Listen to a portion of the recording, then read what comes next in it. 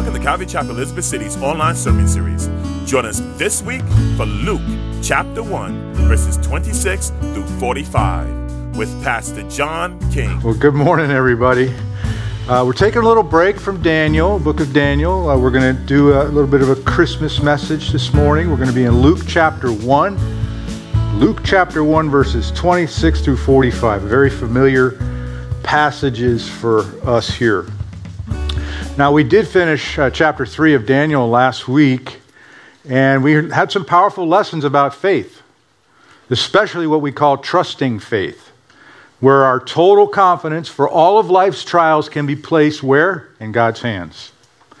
Knowing that He is always able to deliver us from a trial, or He can sustain us in a trial. He doesn't always deliver us completely from our trials.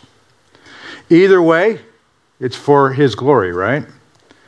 You and I are called to trust and obey and then let God determine the outcome. That's always better. That's always better, even in the hardest of situations. And I believe He tends to give us the grace and the ability to do those things when we've made up our mind beforehand how we're going to react if we ever have to encounter a trusting faith. I'm talking about a serious situation. We encounter the small ones, and that's our training ground. But sometimes the big ones hit us, the hospital visits. In the case of Daniel and Daniel's three companions, it was a fiery death awaiting them. And so they had to trust in the Lord. But this week, we're going to fast forward 600 years in the Bible. You know, the Bible's been around a long time. It's been written over it was written over a period, I think, of 1,500 years total by 40 different authors. Okay, and it's all saying the same thing. It's all pointing to Emmanuel, Jesus. So fast forwarding 600 years from the time of Daniel, we're going to look at the trusting faith of a virgin whose name was Mary. As she encounters the supernatural, the divine supernatural, in a way that no other woman before or after has.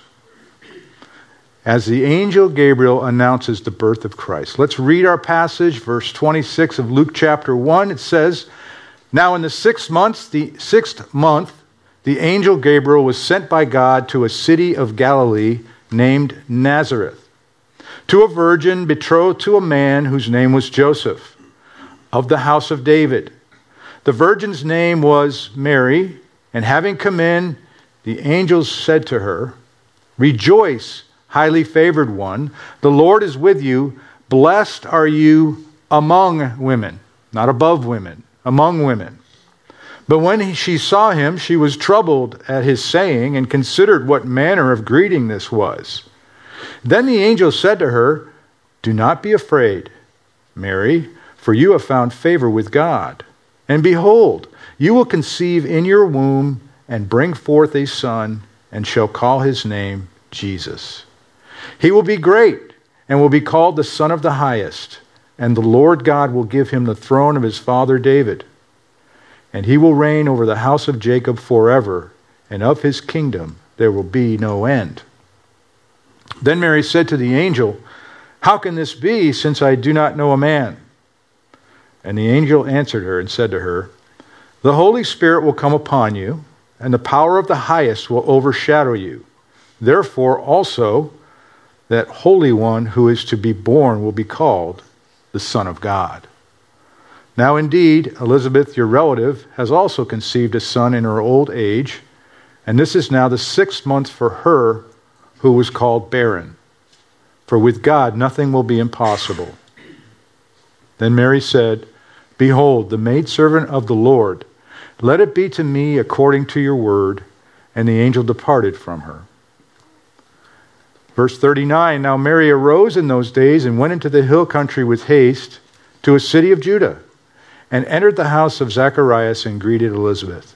And it happened, when Elizabeth heard the greeting of Mary, that the babe leaped in her womb, and Elizabeth was filled with the Holy Spirit.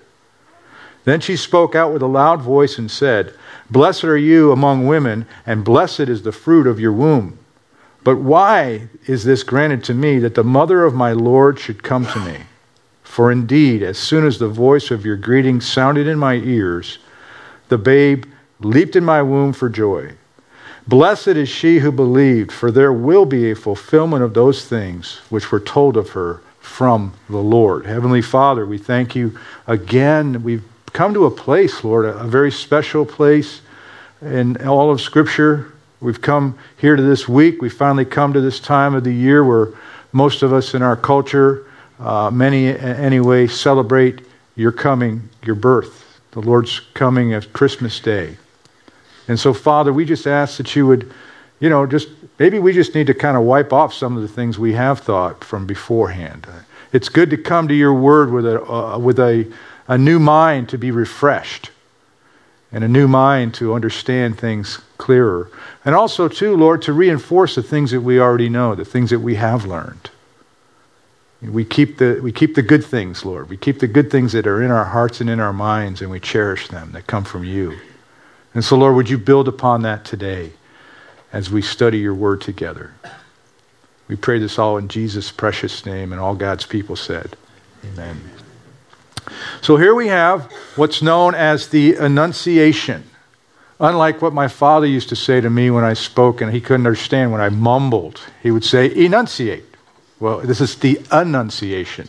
This is the announcement of the incarnation of Jesus Christ, the incarnation of God, if you will, whose name is Jesus.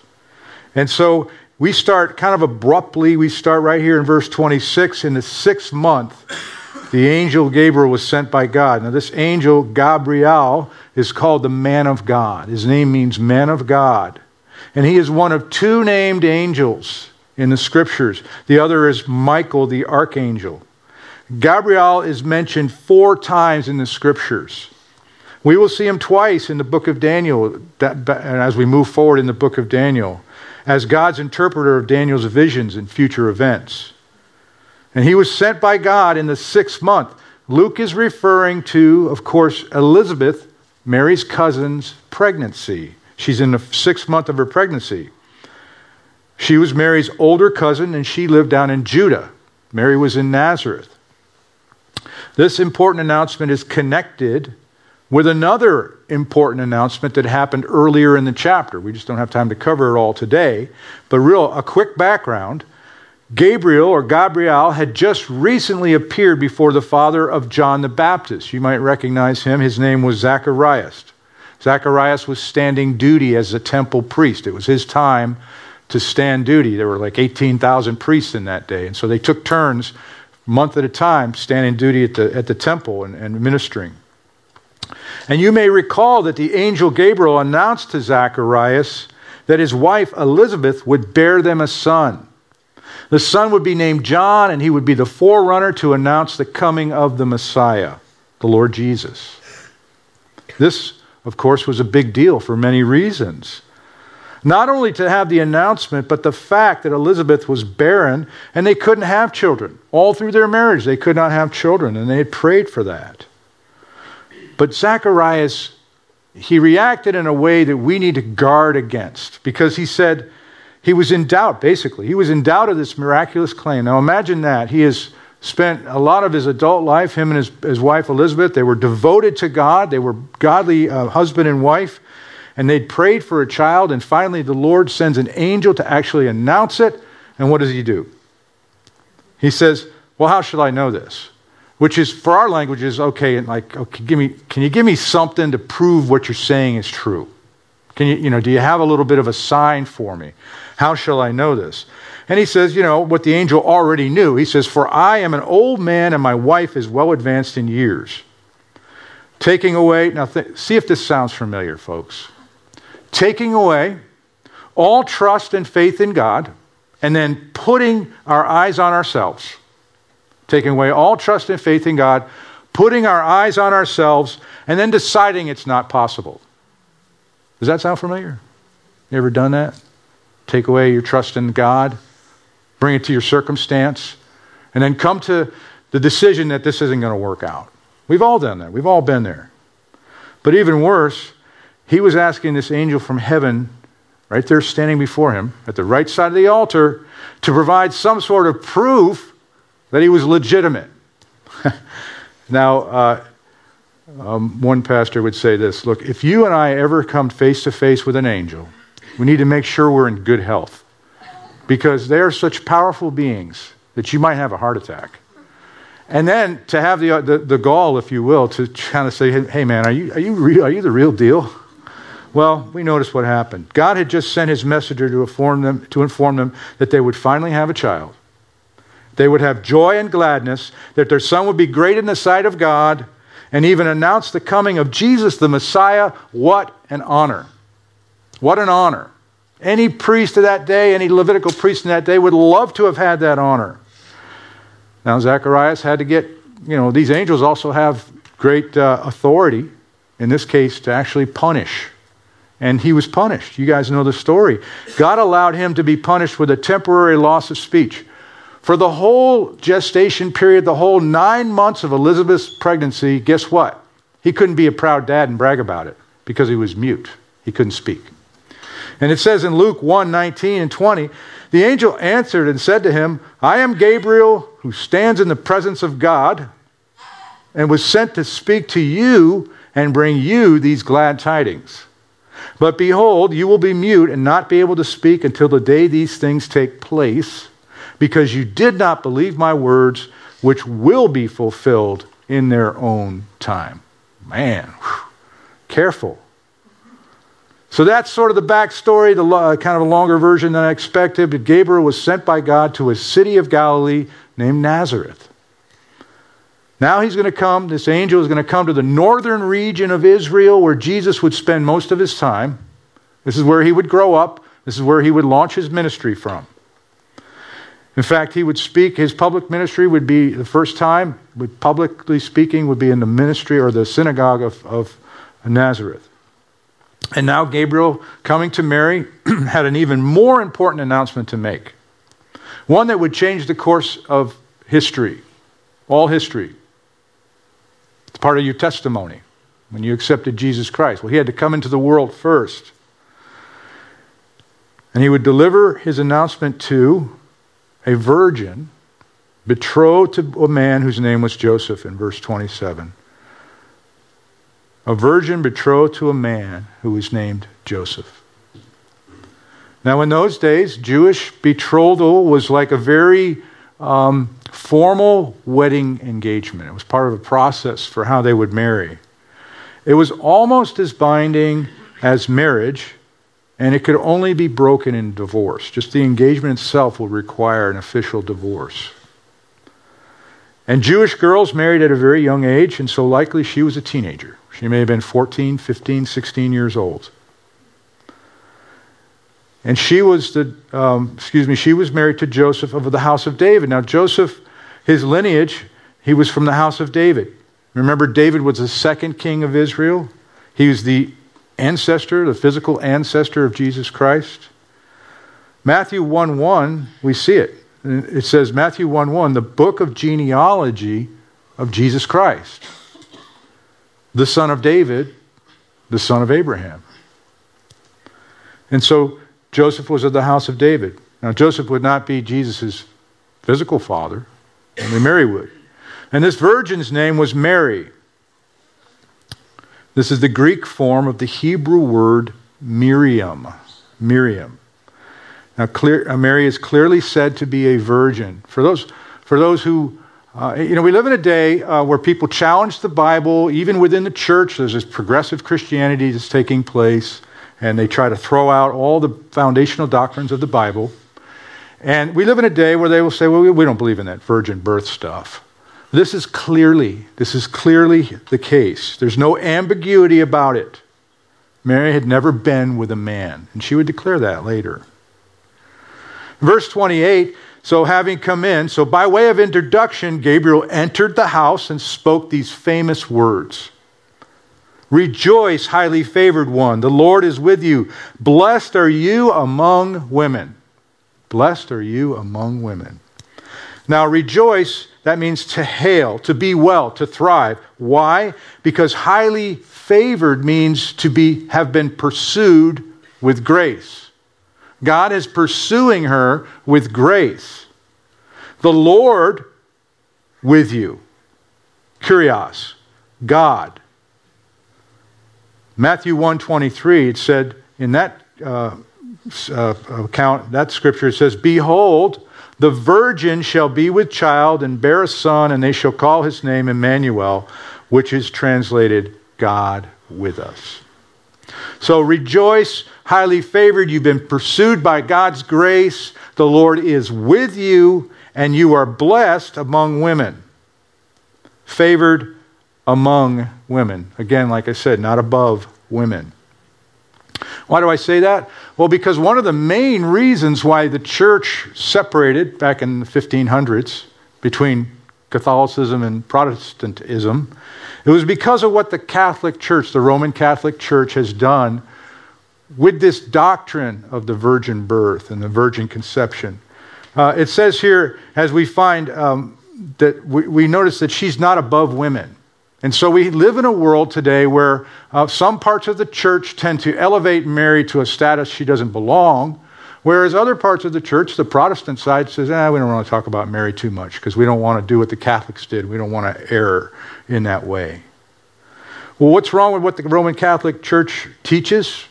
Well, one thing, they teach what's called Immaculate Conception. This is the notion that Mary was born without a fallen sin nature. She was free from original sin. And we know that all have sinned and fall short of the glory of God. Nobody who was born under the DNA with Adam and Eve is born sinless. So she was not born sinless. It goes completely against Scripture. Another thing that's believed by the Catholic Church is what's called perpetual virginity, which insists that Mary remained a virgin her entire life. Well, why did Jesus have so many half-brothers if that was the case? And then, of course, another thing that they teach is what's called bodily assumption. So you have Immaculate Conception, she was sinless, perpetual virginity, and bodily assumption. This is the belief that Mary never succumbed to death, but was taken directly into heaven in bodily form, like she was raptured. We have no scriptural evidence of this. Chuck Swindoll wrote this. He said, by adding one Mary-exalting dogma to another, the Roman Catholic Church now regards Mary as a co-mediator, or mediatrix, if you will, alongside her son Jesus Christ. In the words of Pope John Paul II in 1997, he said this, quote, "In union with Christ and in submission to him, she collaborated in obtaining the grace of salvation for all humanity." That's what they teach, and that's their doctrines. So that's a little bit of background why we have, one of the main reasons why we had the Reformation and why we find ourselves in a weird place, around the world when it comes to Mary. But she was an amazing woman. Mary was an amazing woman and very unique in the role that God called her to play. In verse 29, notice it says, "But when she saw him, she was troubled at his saying." Now, troubled means she was very agitated. But why? Remember, Zacharias was like, "Show me a sign. I'm not sure if you're the real deal." She said she was very agitated because she considered what manner of greeting this was. In other words, from her position in society, the way that this angel of God was talking to her, she could in her wildest dreams imagine being considered that blessed among women, all those things that he said. She was a poor, humble young maiden. And in that day, young women occupied a very low social status. They occupied a very low social status. She was not expecting the description of herself given by Gabriel, but this was not a rebellious attitude.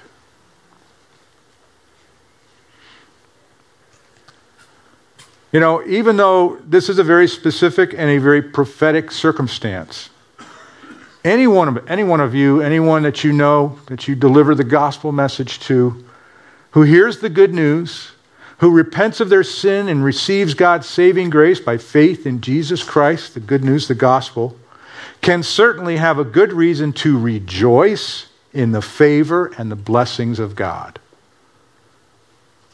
It's not exclusive. Why? Because all believers in Christ have found favor with God and are recipients of his unmerited favor. So she was blessed among women, but she was not blessed above women or anybody else. Amen? Here we go to verse 30. It says, now the angel is going to now deliver the real meat of the message. He says, you will conceive and bring forth a son. You will conceive. He starts out, though, and he says in verse 30, do not be afraid, Mary, for you have found favor with God. Remember, the presence of a holy angel, you got to be in good physical condition to be able to handle that, because that is an awesome sight. And the words that he was saying, he noticed she was agitated and fearful by his words, so he repeats his claim. For you have found favor with God. You have acquired goodwill. You've acquired God's loving kindness. You have that. It's been put upon you by his grace. Mary was a unique woman chosen by God to give birth to the King of Kings. Because of God's providential timing, not because she was sinless. But we will see that she was a young lady who loved God. And see if you're a young person, or even no matter who you are, see if this is a fitting description for your desire with God. Mary was a young lady, man, whoever, who loved God and determined to live a pure and responsible life. Does that describe you? Does that describe the desire that you have? That you, first of all, you love God, and that you are determined to live a pure and responsible life. Now notice in verse 31, he cuts to the chase. He says, and behold, you will conceive in your womb and bring forth a son.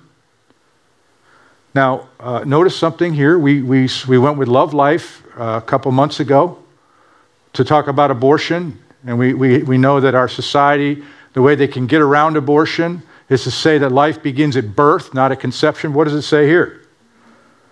It says, in your womb. That's where life begins. You will conceive in your womb, and then you will bring forth, and you will give birth to a son. And you shall call his name Jesus. This is the Hebrew form of Yeshua, meaning Jehovah is salvation, or he is Savior. That's the meaning. Now, that's his mission statement in his name, his mission statement. He is Savior. He brings salvation. He's come to destroy the works of the devil. He is salvation. The idea is that of deliverance, of being saved from some terrible disaster that leads to perishing. So within his name, even though there were a lot of Jews named Jesus, this Son of God, God the Son, his mission statement was to rescue, to save from a terrible disaster. And in the case of mankind, the terrible disaster is eternal life separated from God. Matthew 1:21, and she will bring forth a son, and you shall call his name Jesus, for he will save his people from their sins. That's the good news. That's the real reason why we celebrate Christmas, despite all the other things that we do, and they're not all bad. This is what's known from the Old Testament as the Emmanuel prophecy. Isaiah 7:14 said, therefore, the Lord himself will give you a sign. Behold, the virgin shall conceive and bear a son, and shall call his name Emmanuel, God is with us. See, they were talking about this for centuries and centuries and centuries. Now, the birth of God's Son, friends, required a miracle, obviously. He had to be born of a woman and partake of human nature. The writer of Hebrews says he became flesh and blood so he could die, and in so doing break the power of the devil, who had at the time the power of death. We see that in Hebrews 2:14. But at the same time, all together, at the same time, the Son had to be born by another miracle of God. His divine nature, which is completely sinless and incorruptible, had to remain intact so that he could live a sinless life on earth. Christmas is the gospel. It's the gospel. And so God acted. God did everything to secure righteousness and perfection for man. He took every step and performed every act necessary to save his people from their sins and from death.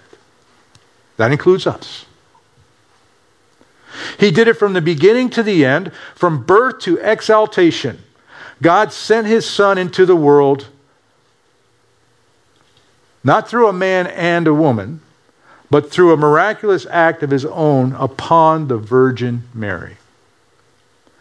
Because of his sinless perfection, Jesus was able to secure righteousness on our behalf. Jesus was able to bear the sins and judgment of sin for all men on the cross. He was able to arise from the dead so that we who are his can one day be resurrected to eternal life. Jesus has gone to heaven before us, exalted to sit at the right hand of the Father, interceding on our behalf and preparing a place for us. That's what he's doing right now. His work. His work.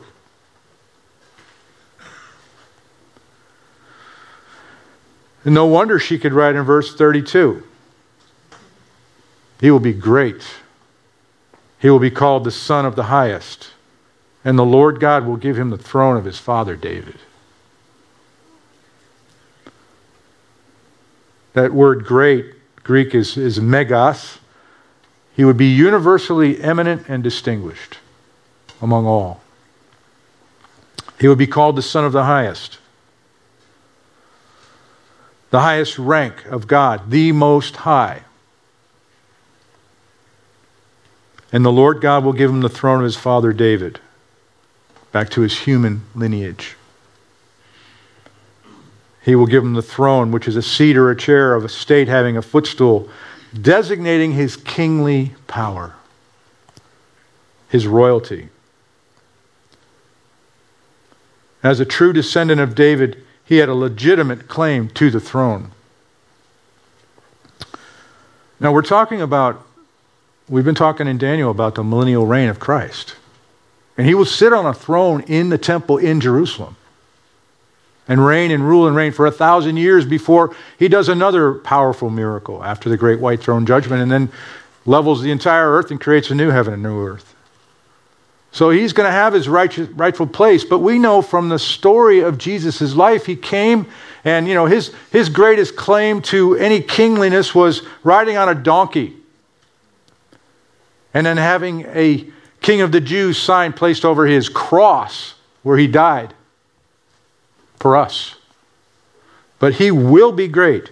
He will be called the Son of the Highest. That's what we should call him. But the world doesn't tend to do that. 2 Samuel 7:16, it says, "And your house and your kingdom shall be established forever before you. Your throne shall be established forever." That's the difference between the other world belief systems and the other philosophies of life. We have an eternal king who promises eternal life. To forgive us of our sins, which we know because he placed it on our conscience. He's given us a heart, he's given us a conscience to know that we're sinners. And that if we stand before a holy God, he has no choice because he's holy. If we haven't received the offer of salvation, he has no choice but to mete out justice to us. He's a king.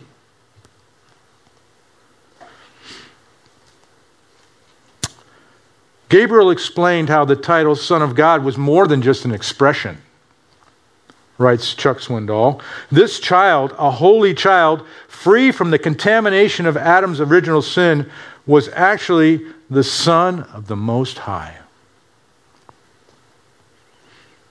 In verse 33, more future prophecy, "And he will reign over the house of Jacob forever." That's where he's going to be. He's going to be in Israel. Kings and nations will come to worship him. He will exercise his kingly power. He will rule the entire every inch of the earth with a rod of iron. And to his kingdom will be no end. No end in sight for all eternity. No termination. When we get to Daniel chapter 7, we will read in Daniel 7:14 the following. It says, then to him was given dominion and glory and a kingdom, that all peoples, nations, and languages should serve him. His dominion is an everlasting dominion, which shall not pass away. His kingdom, the one which shall not be destroyed. You see, this has been spoken of for century upon century upon century, and we still say it today. And we come back to his humble servant Mary. Look at her. Verse 34. Let it be to me according to your word. You know, our circumstances is obviously different, but our allegiance to Jesus, our surrender to him, should be the same. Let it be to me. Let it be to you according to your word. And Mary said, though, she had a question. Verse 34, after hearing what the angel had said, she said, how can this be, since I do not know a man, or I haven't been with a man? Now again, this attests to the fact that she, Mary, is a virgin. And this is a very legitimate question. She is, of course, thinking in the carnal sense. What else would she have thought? But we often have to be reminded that God doesn't think in that way. There's no room for a fleshly or a crude thought here. When we think of Mary and when we see what the Bible does, God's Spirit simply speaks, and guess what? It's done. It's a done deal. God created the world simply by what? Speaking the Word. God always creates by the power of His Word and the power of His Word alone. Amen? Think of the things that happen in your life by the power of His Word. The changes that took place, whether it was your salvation or your growing in the Lord, your sanctification. But just because you read a passage and you understood it and it started to change your life by the power of His Word. So the angel answered to her and said, and he gives an amazing description of the Trinity. Now, if you run into skeptics and they'll say, "What? The Trinity is not even in the Bible. Did you know that? Did you know the Trinity is not in the Bible?" No, it's not, but the descriptions are all over. And here's another one. It says, the Holy Spirit will come upon you. Well, that's God the Holy Spirit. We know He's the third person of the triune God, the Holy Spirit. He's co-equal, co-eternal with the Father and the Son, the Holy Spirit. And he says, the power of the highest will overshadow you, the Most High. That's God the Father. So God the Holy Spirit, God the Father will overshadow, and therefore the Son of God, also God the Son, the Holy One will be born. That's Jesus. So you have the Holy Spirit. And we normally say God the Father, God the Son, God the Holy Spirit. Well, here it's in a different order, if you will. But notice it says, the power of the highest will overshadow you. In the Bible, that word, when it's being used, it's sort of like a vaporous cloud that casts a shadow. In some places in the Bible, that vaporous cloud is transformed to like a shining cloud, if you will, surrounding and covering people. We read about all through the Bible. Usually it's with brightness. In Mark 9:7, we have an example at the Transfiguration. It says, and a cloud came and overshadowed them, and a voice came out of the cloud saying, this is my beloved Son, hear him. So God the Father, His presence, because nobody can see God and live. God the Father. And so the power of the highest will overshadow you. Therefore also, that Holy One who is born will be called the Son of God, who is also God the Son. Remember, He's incarnate. He is fully man and He's fully God. All at once. All at once. And it could only be that way. We don't get to try to... Can you understand that? Can you give me some science behind that? I'm sorry, I don't have any. It's just the truth. Verse 36, now indeed, Elizabeth, your relative, has also conceived a son. Now why is he saying this to her? He wants to encourage her. He wants to tell her of this other miracle. Gabriel, after all, was sent from heaven, and guess what that means? Miracles are happening. Okay? And he says, and this now the 6th month for her, and she was called barren. She was well past childbearing age. So Gabriel saying, look, Mary, your cousin Elizabeth, your older cousin, she's having a baby too. And you know that she couldn't have children. You know that her and Zacharias wanted children all their marriage, and they could never have them. And so he's encouraging Mary with the news of Elizabeth's pregnancy. But then he says a very famous verse. A very famous verse, verse 37. This is Gabriel saying, for with God, nothing will be impossible. For with God, nothing will be impossible. The power of God has no weakness, and it doesn't lack strength.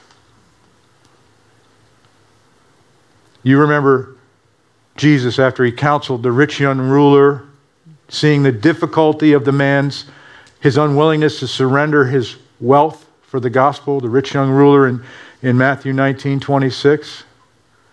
And he counseled the young ruler and he sent him on his way. And then his disciples were watching this. And so in Matthew 19:26, Jesus looks at them and he says to them, with men, this is impossible. You know, this guy's not willing to put aside his worldly goods to follow me. But he said, but with God, all things are possible. That may well be your testimony, folks. It should be, no matter what. You know, you could have had a radical change of life. It doesn't matter. Because when you look at yourself and you consider who you are before God, you know that with you and your own strength, the life that you have in Christ would be impossible. But with God and trusting Him. Verse 38, then Mary said, behold, the maidservant of the Lord. She's basically saying, I surrender. She really wasn't put up a fight to begin with, but I surrender. This is how she looked at herself. This is how we should look at ourselves. She says, I am the maidservant of the Lord. The feminine version of doulos, doule, the feminine word for doulos, which means bondservant. One who worships and submits to God. That should be our description. I'm a servant of the Lord. I'm a slave. I'm a bondservant.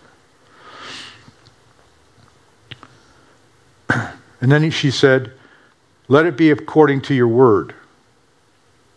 In other words, the words that Gabriel had just spoken, she said, oh Lord, let it be. Let this happen. God's word was her will. She surrendered totally to obey God. She would serve as He willed, being completely obedient and fulfilling His purpose entirely. She would act according to His word, or thy word in the King James. Now think about what Mary was saying, and think about, for her, in her case, the depth of her trust and dedication to God. I mean, this was a true test because of the society issues going on.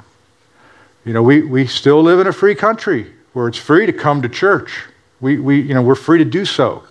But in some places, you take your life in your hands if you assemble in a large group or even a small group, and you own a Bible.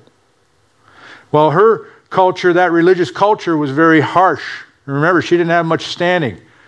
I mean, the girl's probably 14 years old, okay? Think about it. And so she had to deal with some things, and she had to really, for her to say those words, meant that she trusted God. Because one, she was an unwed mother. Who of that day would ever believe her story? This required a willingness to be available to God regardless of the price. Then there was the deal with her betrothed, Joseph. What's he going to say? How's he going to deal with this situation? The shock of broken trust and of personal embarrassment was more than a person could be expected to bear. And of course, we know that the angel spoke to Joseph and got him straight too. And so Joseph had to be willing in his part to forget himself completely. And there was also the threat of being condemned to death for adultery. This was against God's law that was given And so these people could have stoned her to death. And she had to face the possibility that she would be seen as an immoral woman in the eyes of that society.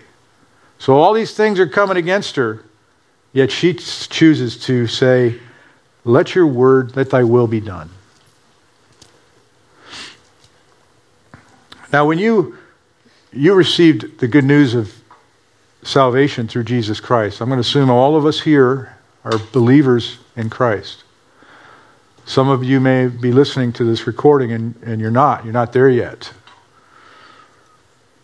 And so when you receive the good news of salvation, that your debt owed to God for breaking His law has been paid in full on the cross, and that all you had to do, there were no works that you could do.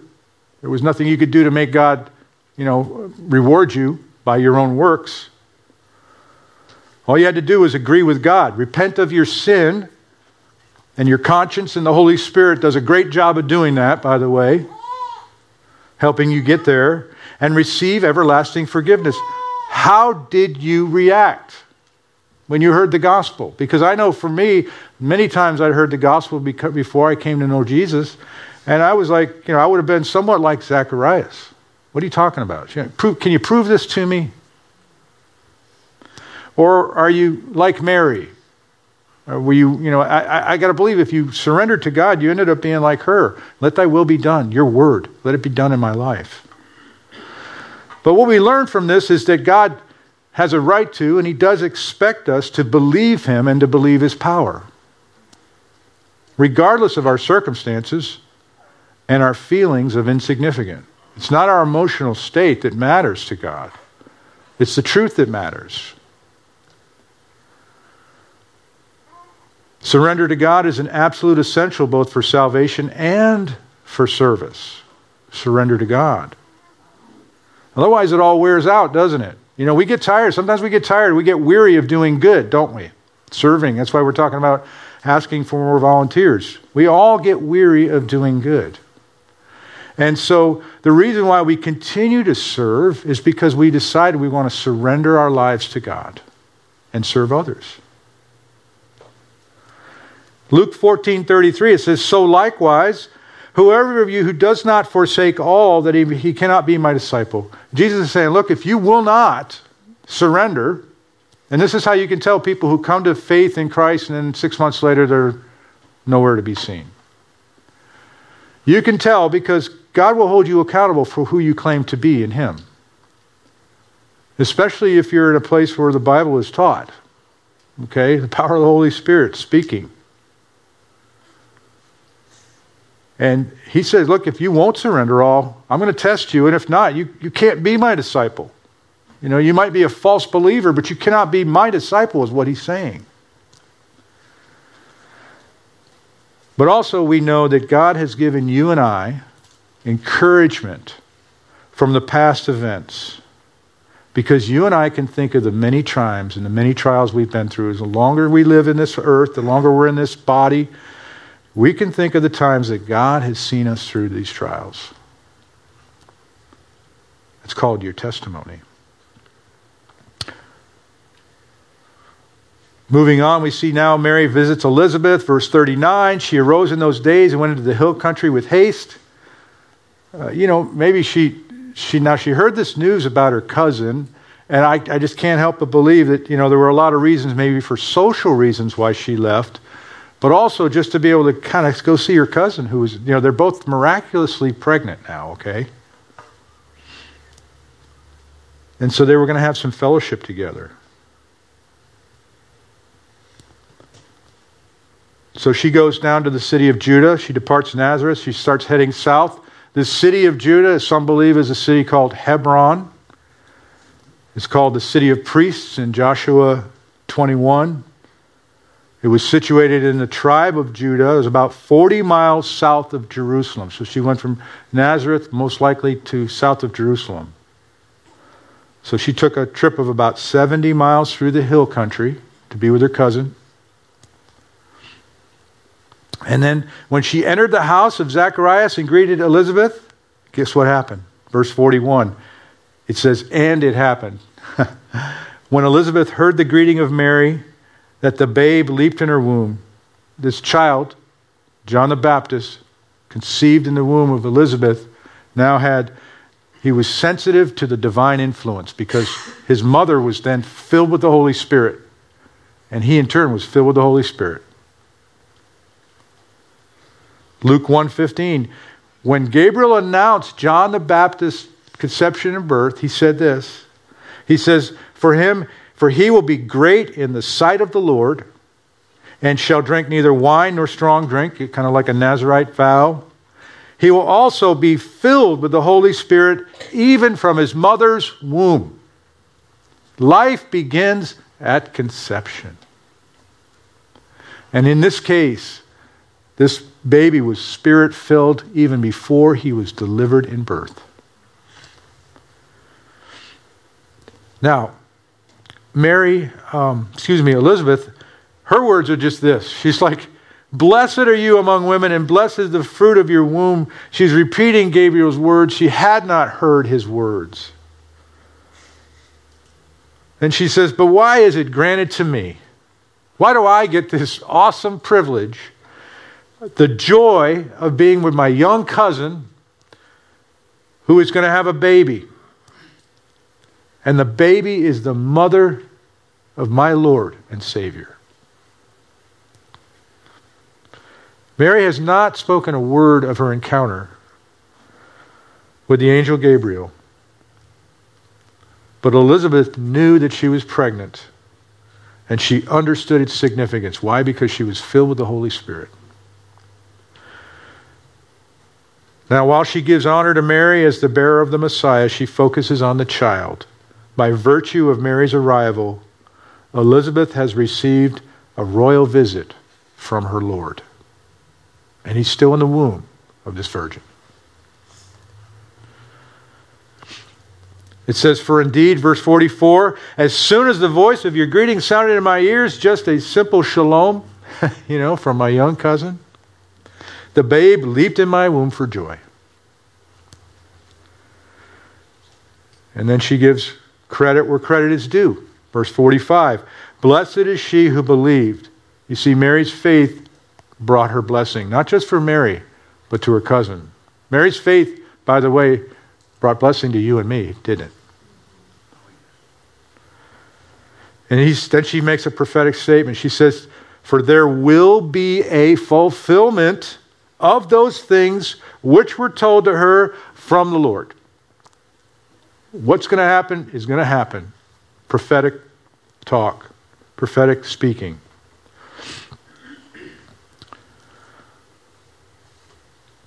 Right after Jesus was born, there was another miraculous encounter in the fields outside Bethlehem. An angel of the Lord stood before the country shepherds. Luke 2:11 and 12. And they said, for there is born unto you this day in the city of David a Savior who is Christ the Lord.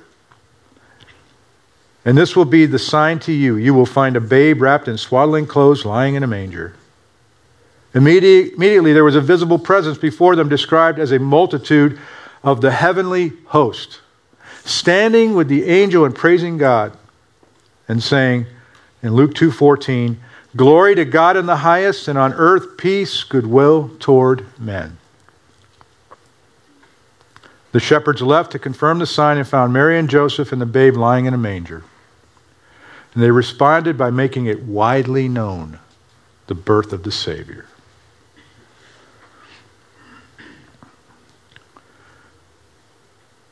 In Luke 2:19, it says, but Mary, think about Mary's experience, okay, what she's been through. She's already gone through the end of her pregnancy. She's had the baby, the exaltation from heaven. It says in Luke 2:19, but Mary kept all these things and pondered them in her heart. To ponder means to bring together in your mind, to think about things often. And so here we've come to a place where we live in a culture that openly celebrates Christmas each time of year. For some of us, it's a difficult time. It brings to mind those we have lost over the years. But for others, it's the only time they might attend church or read a Bible. The extremes are wide. Much of what we think about Christmas is anything but Jesus' birth. This is not all bad. You know, we're serving and giving to others during this season. We're celebrating our family time, catching up on some much needed rest. But as Christians, you and I are called to make Jesus widely known, not only on the holidays, not just Christmas and Easter, but all the time. So let's take a lesson from Mary. During the commotion of this busy season, the stuff, oh man, I didn't forget I had to do that. Some people make lists, some people just let it happen. And it happens. Make sure to take time to ponder the mysteries of this incarnate birth of our Savior, Jesus, our Lord, the Son of God, who is God the Son. Amen. Thank you for joining us today for Calvary Chapel Elizabeth City's online sermon series. Join us next week as we continue through the Bible, book by book, verse by verse, line by line. God bless.